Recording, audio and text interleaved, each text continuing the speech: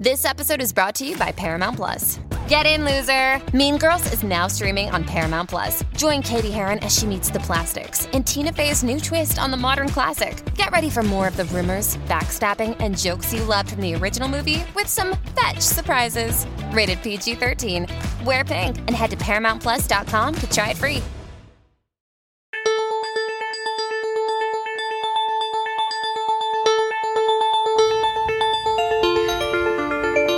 Hello, I'm Catherine Nichols, here with poet, essayist, and author Elisa Gabbert, and this is Lit Century, the podcast where we talk about one book for each year of the 20th century. Welcome to our second season. This episode, our year is 1989, and our book is Remember Me by Christopher Pike. We also read Fall into Darkness, also by Christopher Pike, because just for fun. Remember Me is about a teenage girl, Sherry Cooper, who fell to her death at her friend's sleepover party. She believes that she was murdered. From the afterlife, she enters the dreams of the people who were at the party and does other ghostly things to figure out who killed her and why. And the answer is complicated, and it involves the fact that she was the child of a woman who was having an affair with her sister's husband, and the sister switched the babies at birth, so Sherry grew up in a family that she was not genetically related to. And then there's this other girl who is genetically related to her family. It's complicated. But it all makes sense in the book. And then Fall into Darkness is about another teenage girl called Anne Rice, who is obsessed with faking her own death and framing her best friend for the murder to get back at the friend for what she believes is that she caused Anne's brother's suicide. And that plot has a lot of twists and turns. It turns out that there is a murderer who actually killed the brother and is obsessed with Anne and kind of causes Anne's death. And anyway, the friend gets away. It works out. Anyway, here's our conversation. Elisa, I'm so excited to be back. I'm so excited that we're doing this, and I'm so excited that we're choosing Christopher Pike for our big back to school podcast episode. So we can talk about high schoolers and high school. Yes, I am so excited to be here. I am so excited you were willing to read these books and talk about them with me. They took me right back to the bedroom of my youth. And this is something I want to get into, but just I pictured all the exact same scenes that I pictured the first time I read them when I was 15 or whatever. Remember Me took place in my real world high school best friend's house, as far as I'm concerned. And that's exactly where I pictured it the second time that I read it. That's fascinating, because I found his descriptions to be so vivid that it was one of the very few times that I didn't just put my imagined plot movie into a house that I knew. It felt like it actually generated a house in my mind. When you were a kid, did you use your own house or somebody else's house more often? My friend Phaedra's house, most often.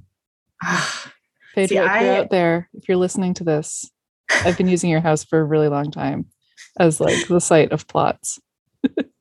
My friend Marissa had it was almost famous in the city I grew up in. It was just like a really big, beautiful house. And it was really like cool. Like she had this big playroom. They converted their original garage into a playroom and built like another garage.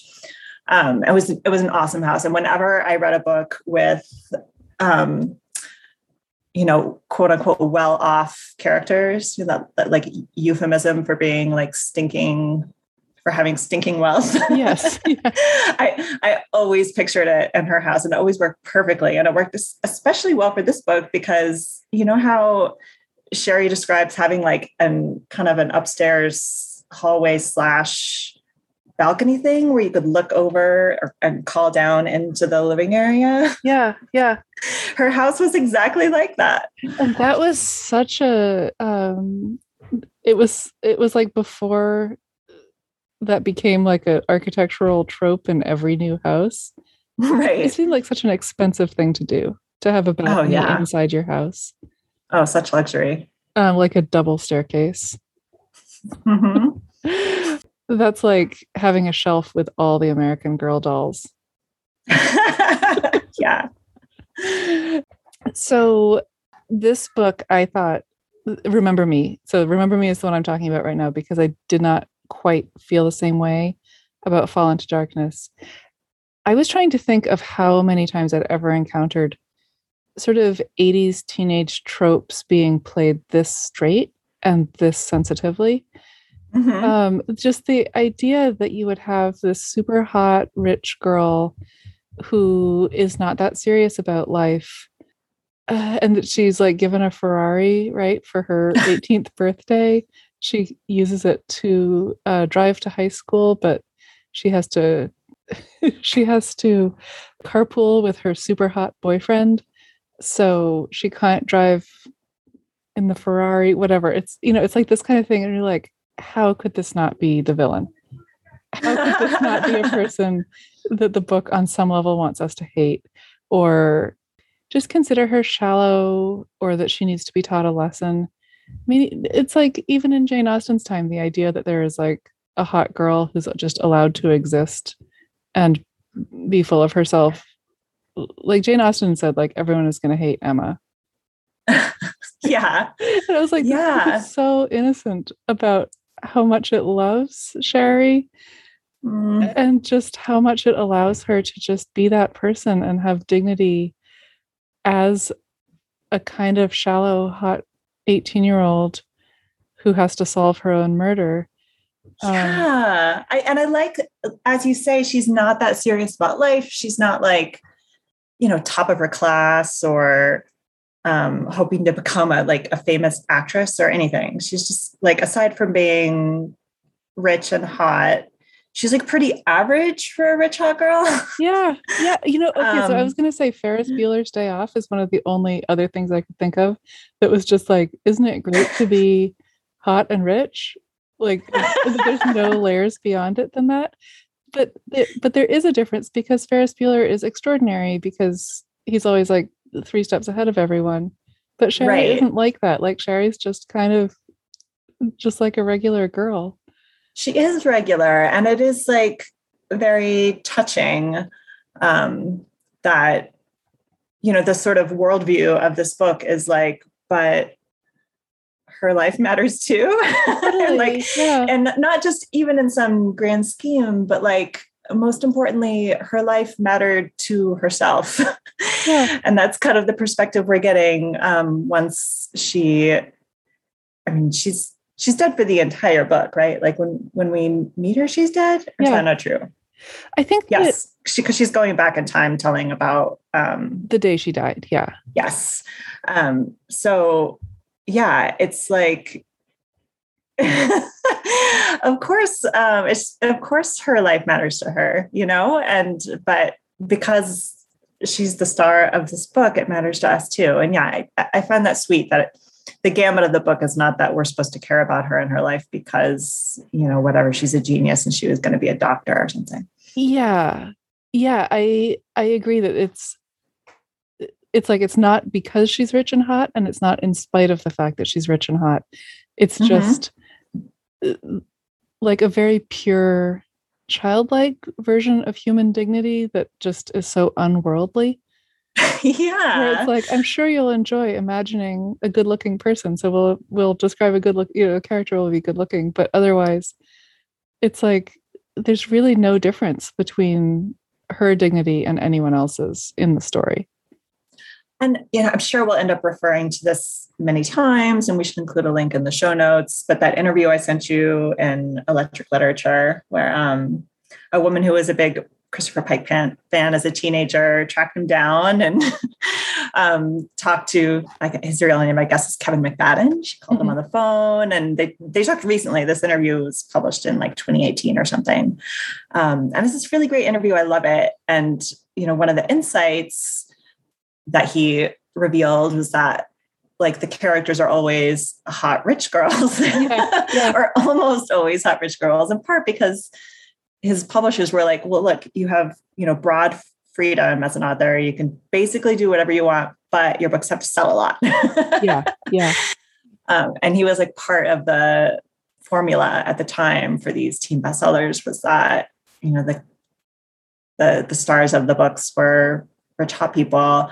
And he actually usually rich hot white people.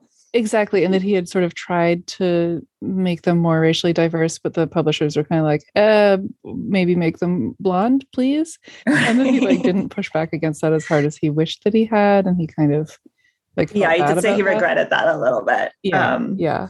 But that's really still very true. There's still wealth porn and, quote unquote, chick lit bestseller type literature is still alive and well. And not to disparage women at all, because I feel like that is also the formula for slick Hollywood action movies that are primarily directed at men, James Bond, Christopher Nolan movies.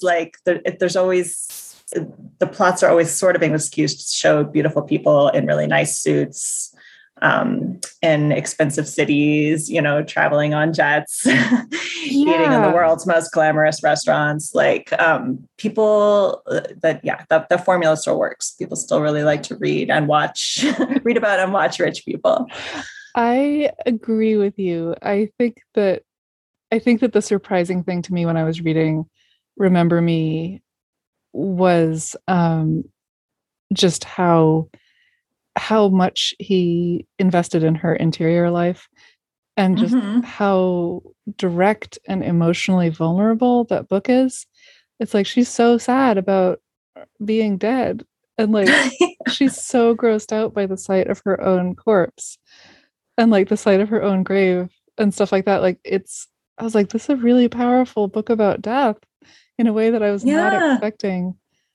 I was oh, you really go there.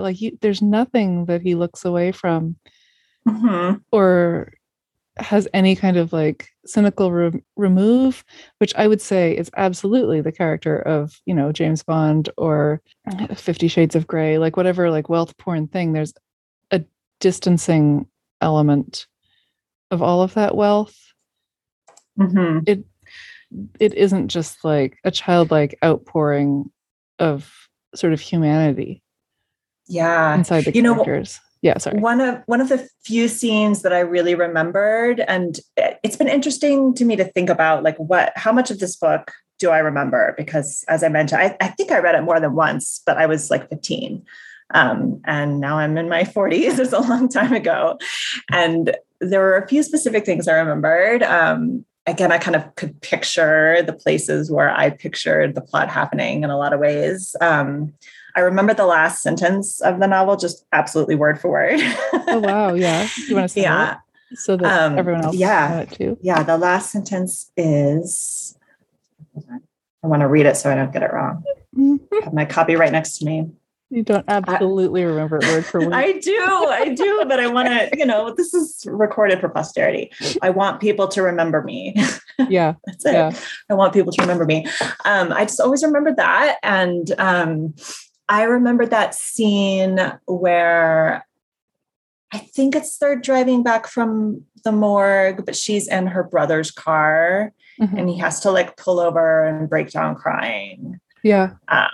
Because he's just confronting the fact that his sister is really gone. And then she starts crying too, because she kind of realizes, oh yeah, I'm really dead.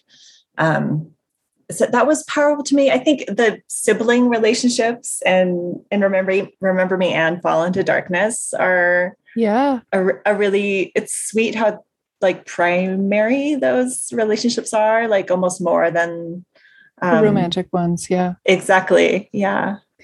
Yeah. And the weights of the sibling relationships and the best friend relationships and then the romantic relationships are almost the lightest, which I think seems really true to at least my experience of being a teenager, that whoever you're dating is maybe just somebody that you met a few months ago. It's not necessarily the same sort of powerful, important relationship as your best friend or God, I think about my best friends in high school so much more than I think about the guy that I that I dated like during my junior and senior year.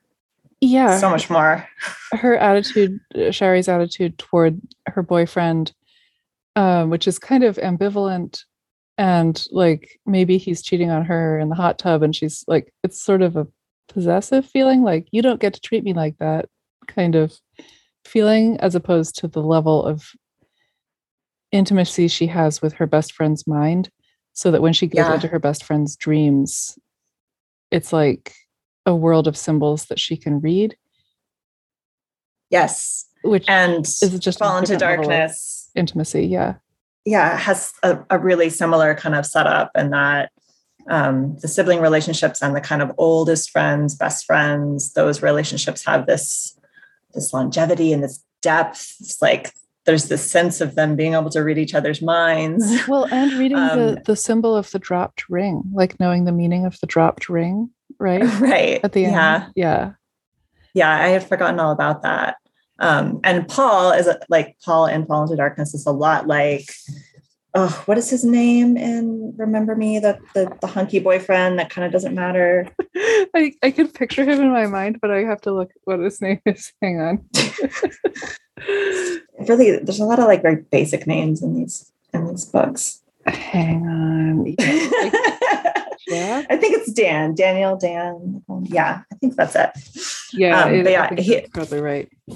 Daniel and Paul are both like, you know, their value is kind of hunkiness, and then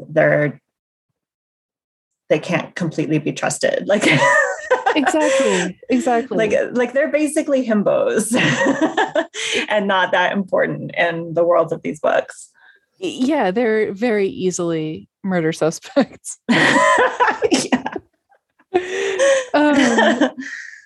And the level of betrayal at thinking that your best friend could be a murder suspect is on a different level of, and I don't even think that the siblings are even considered as murder suspects, right? So that's something I wanted to ask you about. So you read these books for the actual first time. This was the first time, yeah. Yeah. So again, for me, I forgot so much. I couldn't really remember the plots or like who the actual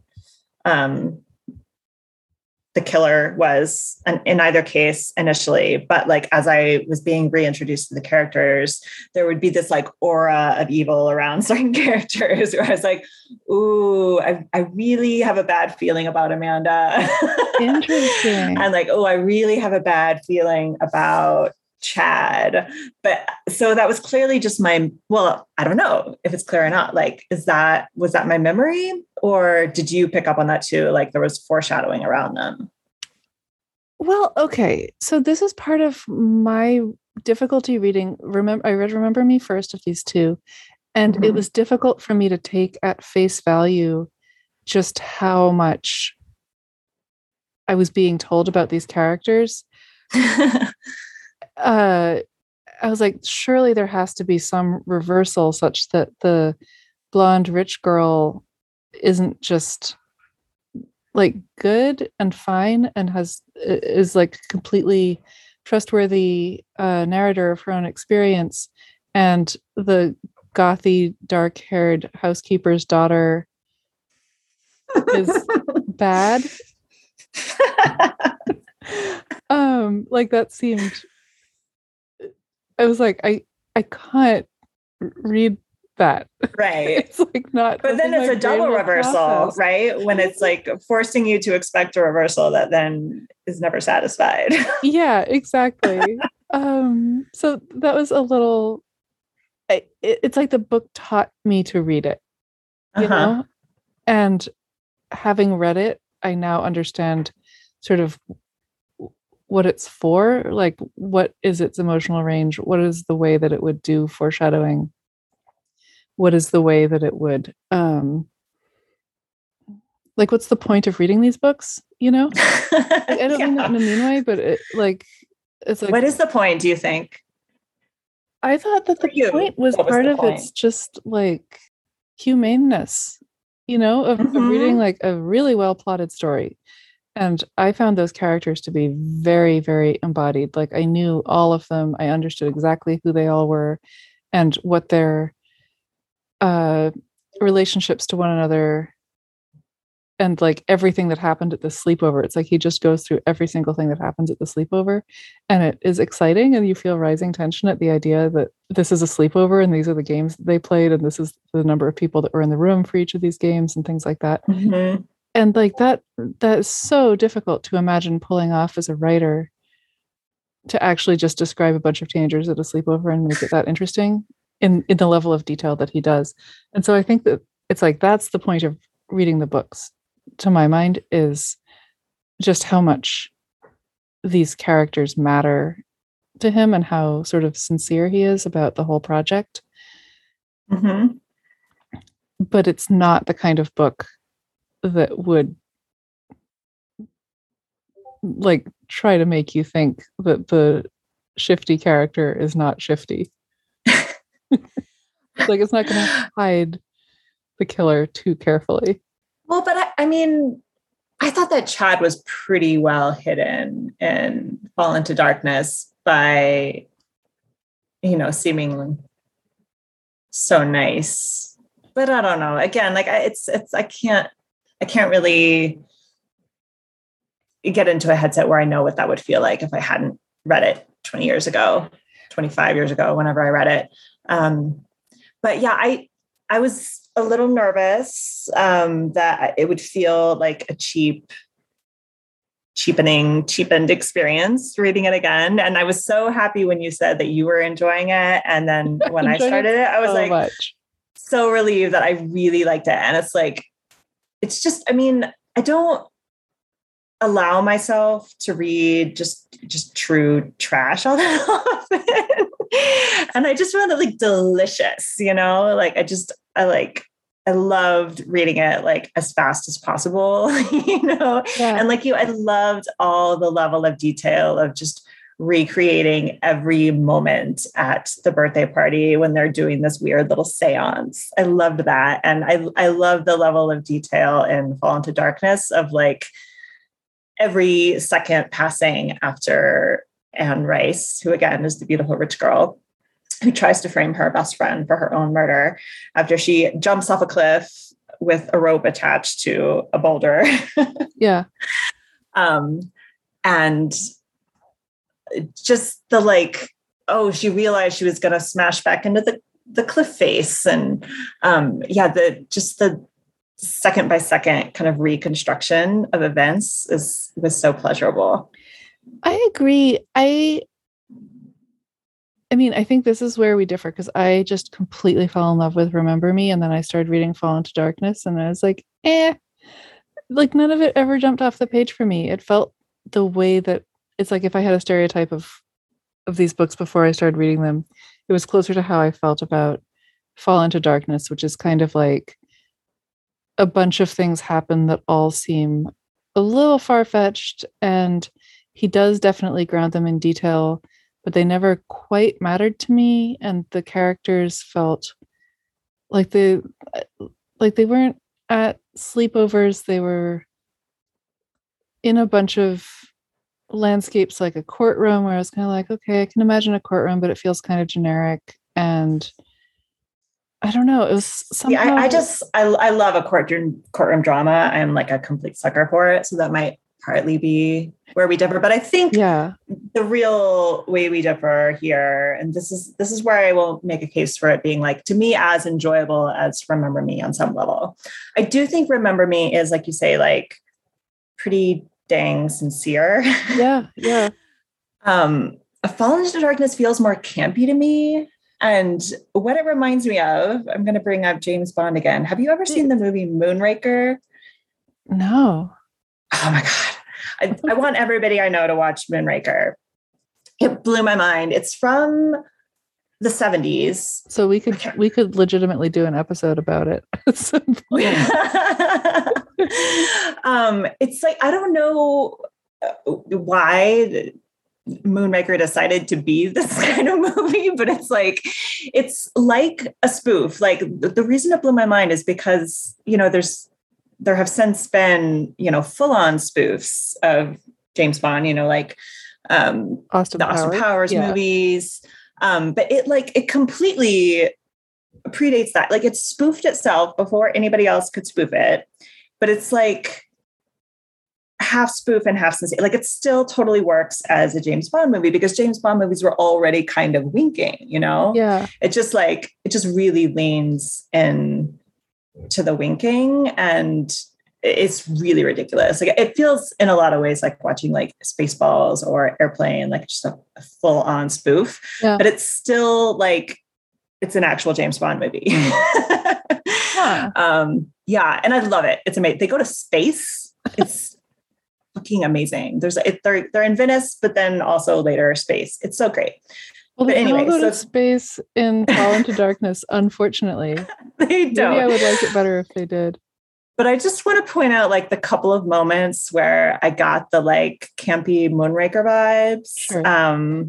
So the first part where, and unfortunately I couldn't find this book. Oh, that's a whole other story.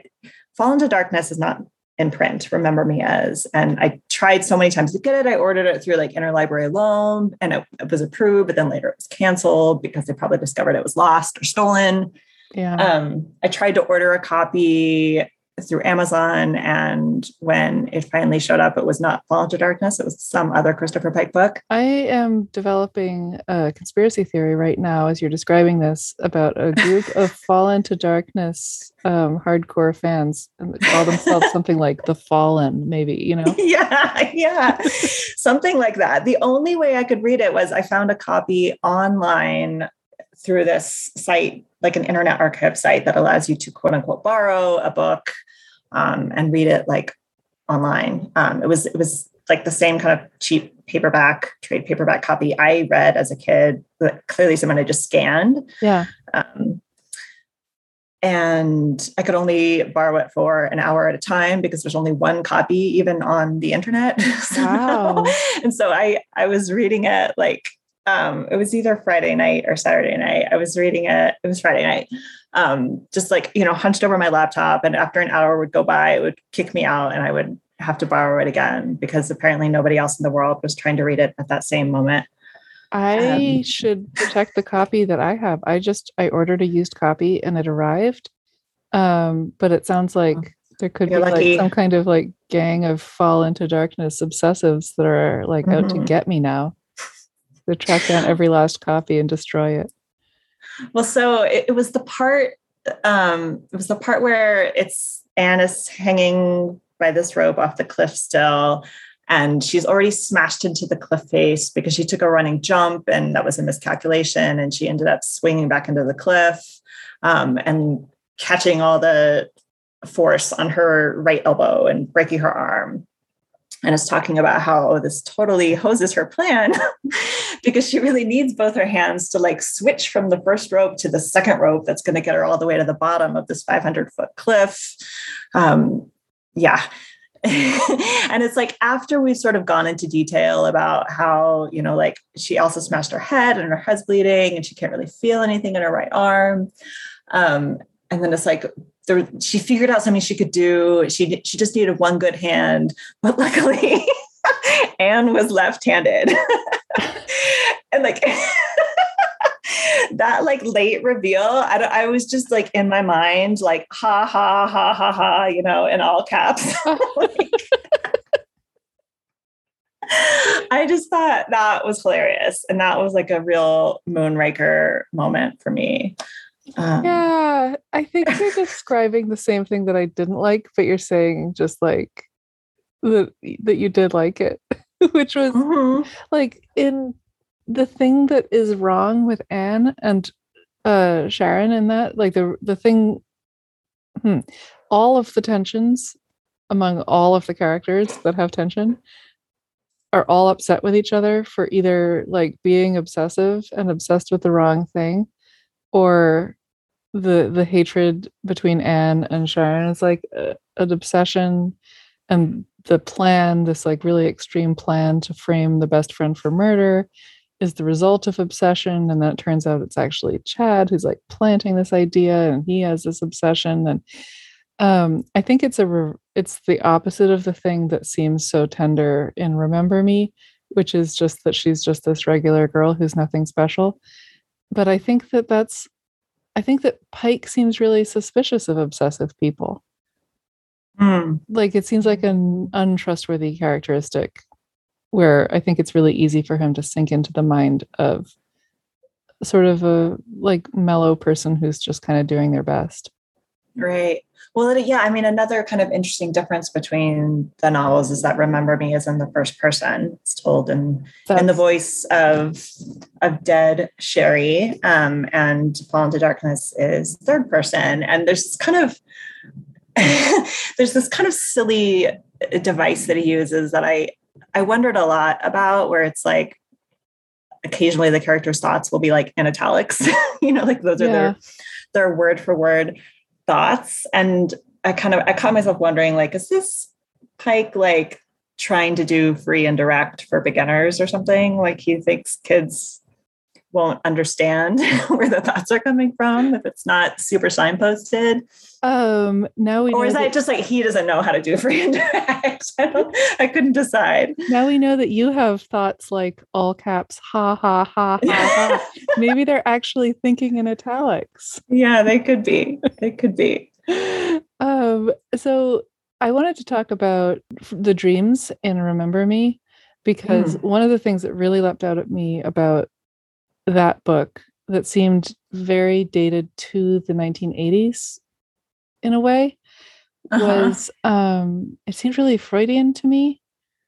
Like the amount of faith that the characters and the narrative itself have in dreams and in symbols that come from dreams, and the idea that there's some underlying knowledge that they don't quite have access to as conscious people, but that their dreams sort of tell them things. I just can't imagine a YA book being written. I mean, maybe it would be about astrology or something now, but it just seems so like nakedly Freudian. And part of it is like I hope that it's okay if we spoil this, readers, but listeners. So it turns out that the family relationships in Remember Me are not what they appear to be. That two of the kids were switched at birth. So people are siblings, and parent-child relationships are not what they think they are, genetically versus socially. So there's sort of something to discover that people subconsciously know, but then they don't like actually know. But there's an emotional truth that's not the same as the official truth. I mean, obviously Star Wars is kind of like the classic example of that happening in popular fiction. And that is, that predates these books. So I have a thought about that, that, I don't know if I would even call it a trope, but just that mode of like trust in dreams. Yeah, tell me. It reminds me, like, I sort of wonder if that's like an actual, belief system that the book has versus just like, this is something that we kind of have to agree upon and make it work. And the parallel situation that I'm thinking of is this idea in any kind of, book or play or movie. I do want to talk about Our Town a little bit at some point, Sure. where like the dead are among the living. Yeah.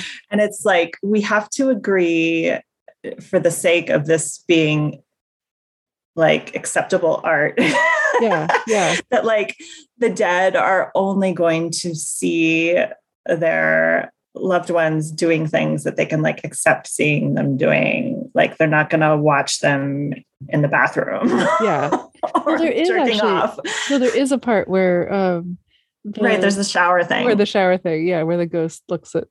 Right. So there's a winking nod to that there. But like, I mean, this is something that my entire, like ever since I was a kid, it has troubled me in movies where like there's ghosts among the living, or even actually just the whole idea that like, people tell their kids when their grandparents die, like, oh, well, they're going to be watching over you. Yeah. Didn't that like give you the chills as a kid? Because it's like, I don't want my grandmother watching me all the time. 100% not how my family talked about things. So that's like, good. Oh, maybe your grandma's watching over you.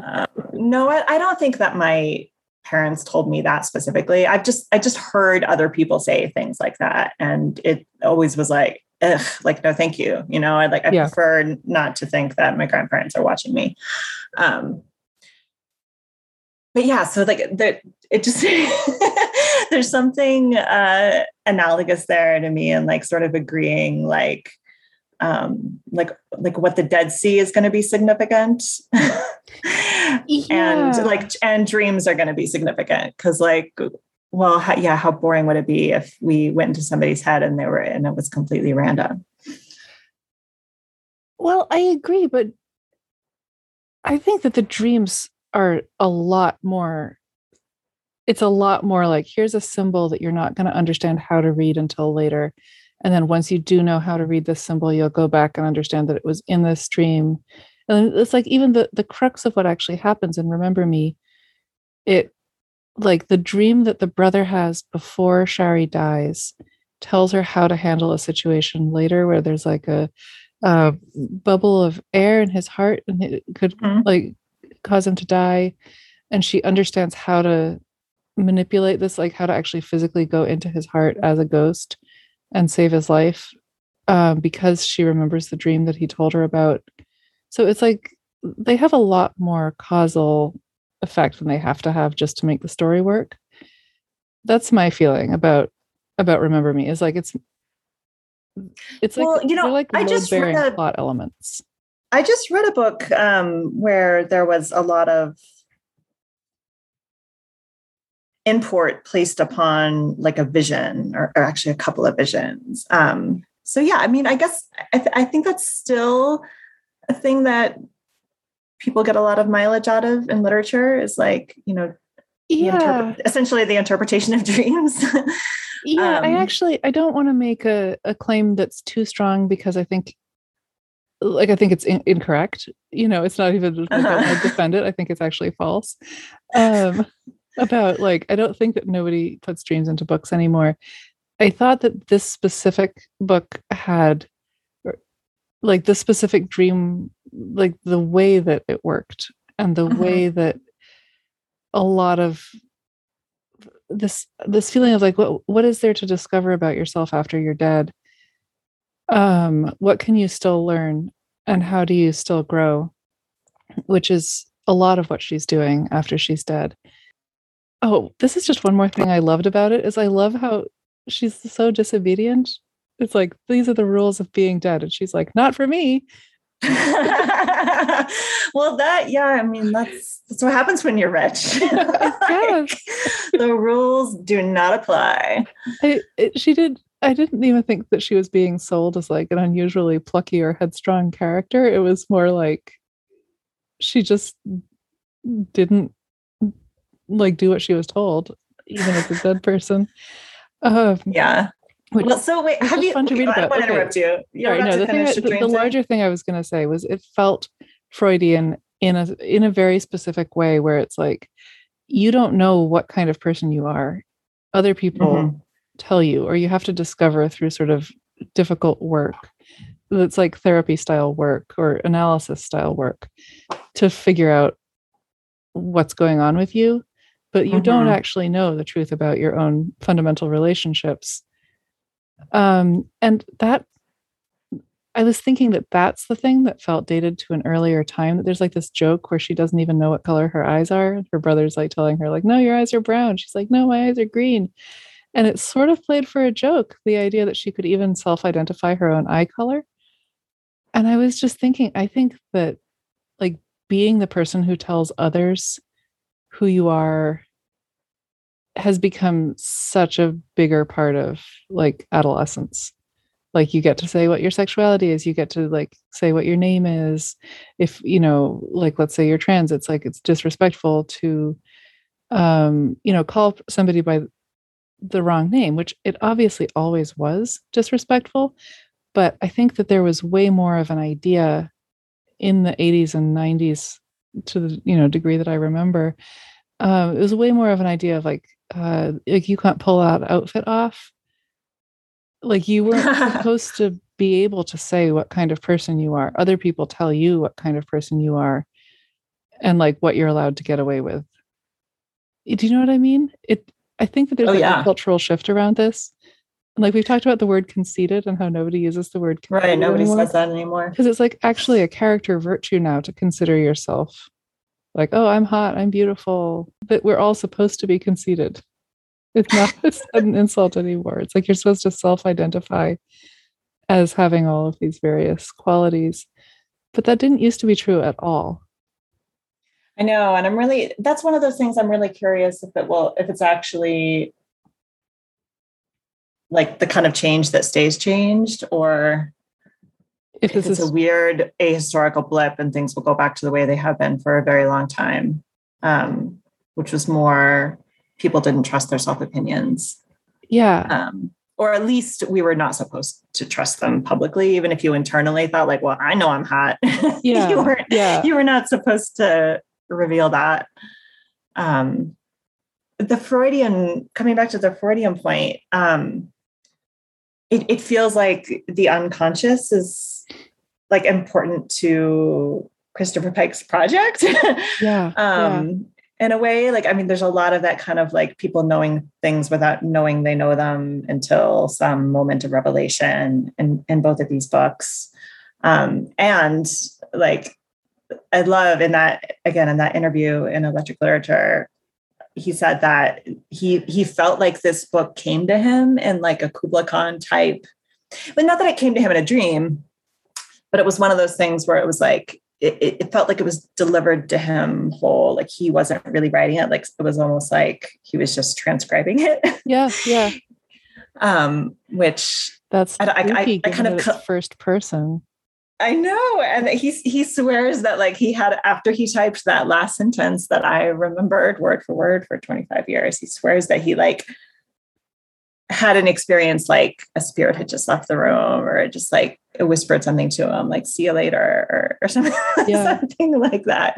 But that he felt like it came from the beyond as opposed to from himself, which is, I mean, the way like a neuroscientist would explain that is that like it came almost entirely from your subconscious, and your conscious mind had no awareness of doing any of the work. Yeah, I think that the amount that he externalizes various parts of her mind, like there's like the shadow and, in Remember Me in particular, it does feel like coming up with a coherent understanding of the afterlife and of how, like a model of how Shari's mind works. That's a huge part of his project and a huge part of, I mean, I think that's true through all of his books. I think that he just spends a lot of time thinking about like, how do people work?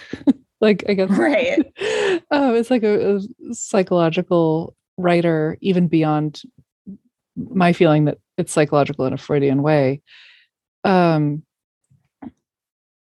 I think that he also, it's like mystical. And apparently people were upset when it was released. People didn't want teenagers to read it because they thought that it showed such a kind of chill and okay version of the afterlife that they would all kill themselves. So I keep wanting to mention Our Town. Have you read or seen a production of Our Town? I have not. I've read a lot about Wilder. I've read about it, but I have not seen it. So there was a line in Remember Me that made me think of Our Town. And I when I was just like flipping through it this weekend, kind of making some notes, I saw that I had underlined this line. It's on page 50 of like the new edition of Remember Me. It's pretty early on in the book. And Shari says, the living really have only one point of view, their own. Oh, there are wise men here and there on earth who can see things as others do, but they are rare. And there's a line in Our Town that is almost exactly like that. And it goes on. Okay, so Emily is the character in Our Town who dies and then goes back to visit her family from the other side. And she says, live people don't understand, do they? And then Mrs. Gibbs, who was also dead and was her mother-in-law, says, no, dear, not very much. And then later, after she goes against, everyone is advising her against it. So it's very much like how Sherry's dead guide and Remember Me kind of advises her against like interacting with the living. Yeah. All the dead in our town do that too. They're like, no, you're not going to like it. Don't do it. We really advise against it. But she does it anyway. And then it's like horrible. She hates it. Yeah. And so she's talking to the stage manager in the play, and she says, do any human beings ever realize life while they live it every minute? And the stage manager says, no, saints and poets, maybe they do some. So that just felt like a real intentional echo there to me, that like, oh, there are wise men here and there and saints and poets, maybe. Yeah. I wondered if that was intentional, because I was kind of just trying to find like forebears for this whole trope of ghosts among the living and kind of revisiting the scenes of their life. Yeah, you mentioned when we were talking before, you mentioned the movie Ghost also as having a very similar cosmology. Yeah, and that came out in 1990, which is it's after Remember Me. But yeah, they have a lot of similar tropes, which, you know, I'm sure they all kind of go back to some or text. But yeah, I've been kind of trying to trace that. You know, of course, there's like A Christmas Carol and everything based on that, you know. Yeah, I mean, I think that this seems like there's a much more like new agey feeling about this. Scrooge kind of visits his life and watches it almost like a play, like he's in the audience. Mm-hmm. And Sherry is in like a spirit world with competition of forces of, you know, destruction and creation and stuff like that. Yeah, just the degree of dream symbols and the feeling that like maybe she could trap her best friend's consciousness inside a crystal ball and stuff like that. Trying to make it as different as possible from living experience while still feeling, it felt like more it's like sci-fi or new age. You know, like it wasn't like trying to make something that is very, very legible as a human experience. Right. You mean like the fact that she can, you know, fly, and it is actually, I mean, I didn't think of this until today when I sort of revisited, and I like skim read the play and I watched parts of this 1977 TV production of Our Town, but it's very similar and in a lot of ways to that, because when Emily is dead, she just sort of realizes like, oh, well, what happens is she kind of remembers the farm that she lived on and her baby. The idea is that she dies in childbirth. And she said like, oh, for a moment I was back there. Like I had my baby on my lap and I was at the farm. And then she comes back she's like sitting among all the other dead of the town at the graveyard. She's basically just watched her own funeral. And she's like, I could go back, couldn't I? I could just go back wherever, whenever I wanted and like relive all my days. And they say, well, yes, but you shouldn't do it. It won't be what you think it'll be like. You'll regret it. We really advise against it, et cetera, et cetera. And she's like, no, it's very much like Sherry. She's like, nah, I'm really going to do it though. I'm going to do it. She just has her heart set on it. She decides to do it. And there she is. She like picks a day. She picks her birthday from when she's 12, which is a Tuesday in 1899. And she goes back and like watches her mother making her breakfast and calling her down to open her presents and stuff. And it's like too much for her. Totally destroys her. But that's interesting. Well, I was just thinking about like the forces. It's like, yes, Sherry can fly, but she actually cannot fly. She's told that she will be able to fly once she kind of gives up her fear of just the feeling that you should not be able to fly. Like that, it's like she has these limits inside her mind. Yeah. What she thinks she should be able to do and what she shouldn't. And that's what prevents her from kind of embracing her deadness. Which it feels like something that could happen at the same time as like the self-esteem movement. Right? It's like Like what kind of growth does a dead person have to have? It's like they have to have like more self-esteem, essentially. Which is not really quite what you're describing from Our Town. In a way, it's a little cheaper than I think what you're describing. In Our Town and also in the movie Ghost, which, it's fucking corny, but I saw it many times when I was in junior high. I'm not sure around the same time. Patrick Swayze corny. I don't think that's maybe where we are as a society right now. He can do no wrong. The movie itself, a little corny, but there in all of these fine works of art, there's this sense that like right over you after you pass over, there's this resistance or like an inability to really accept that you're not still a human and not still alive. And so like your spirit is still in its human form. You're still wearing the clothes you wore when you died. Like that's true in Ghost too. Yeah. And that's true in, well, no, actually, I don't know if that's true in Our Town or not. That probably depends on how the director decides to do it. But so you're there, you're wearing that same outfit, you're moving among the living in your body.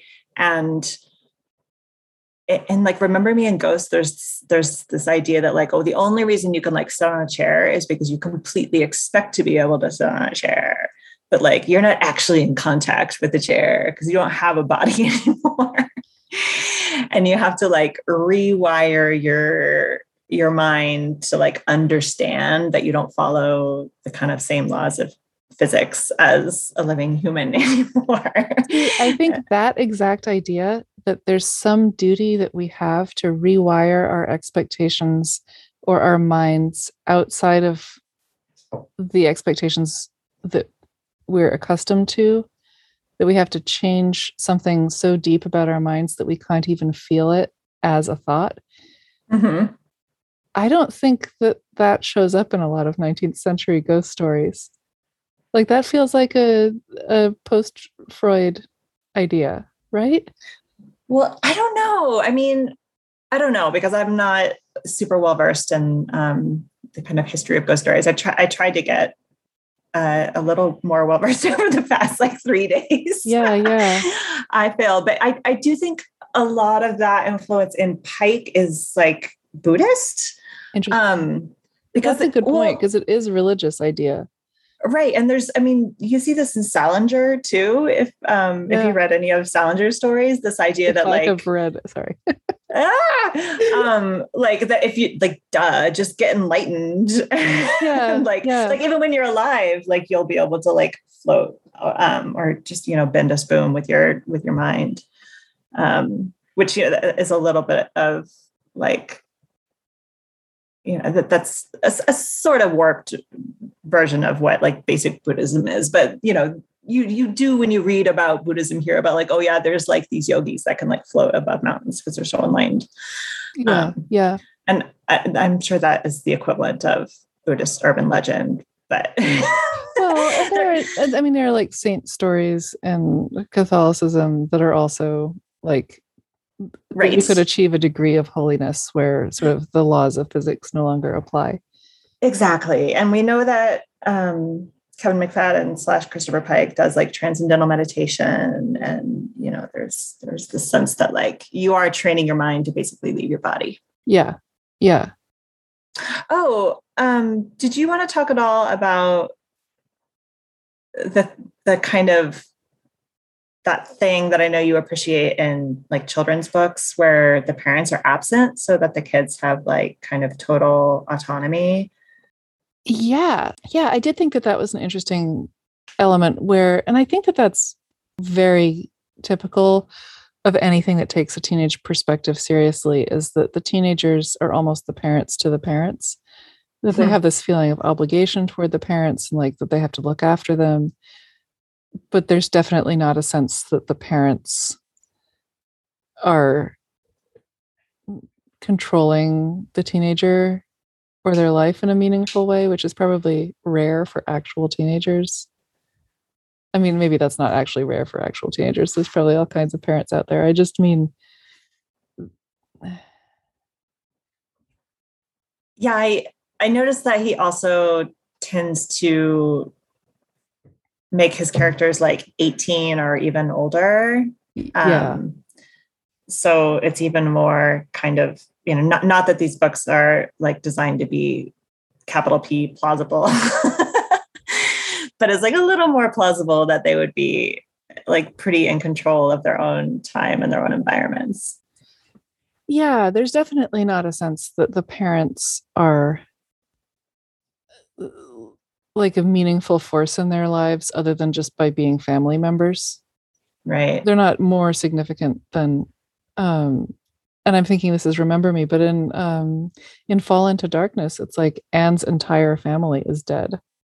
Right. And it's like, oh, she's just a splendidly rich and attractive 18-year-old living in a giant mansion all by herself. Mm-hmm. It's like, that just seems, I don't know, maybe that happens. It doesn't, it seems like a little ... question mark is my thought. How convenient. How convenient that your whole family was murdered. And she has no plans to go to college. She has no job, and she doesn't need one because she's rich. It's like the only thing she has to do with the rest of her life is plot her own assumed death and pin it on her best friend. Yeah. I guess another thing that in my notes that I had put here is that, like teen slasher films where people are, like hot girls who have sex are punished for it by getting murdered. And that's explicitly what happens, is that there's a hot girl who has sex or sort of at least, and gets murdered.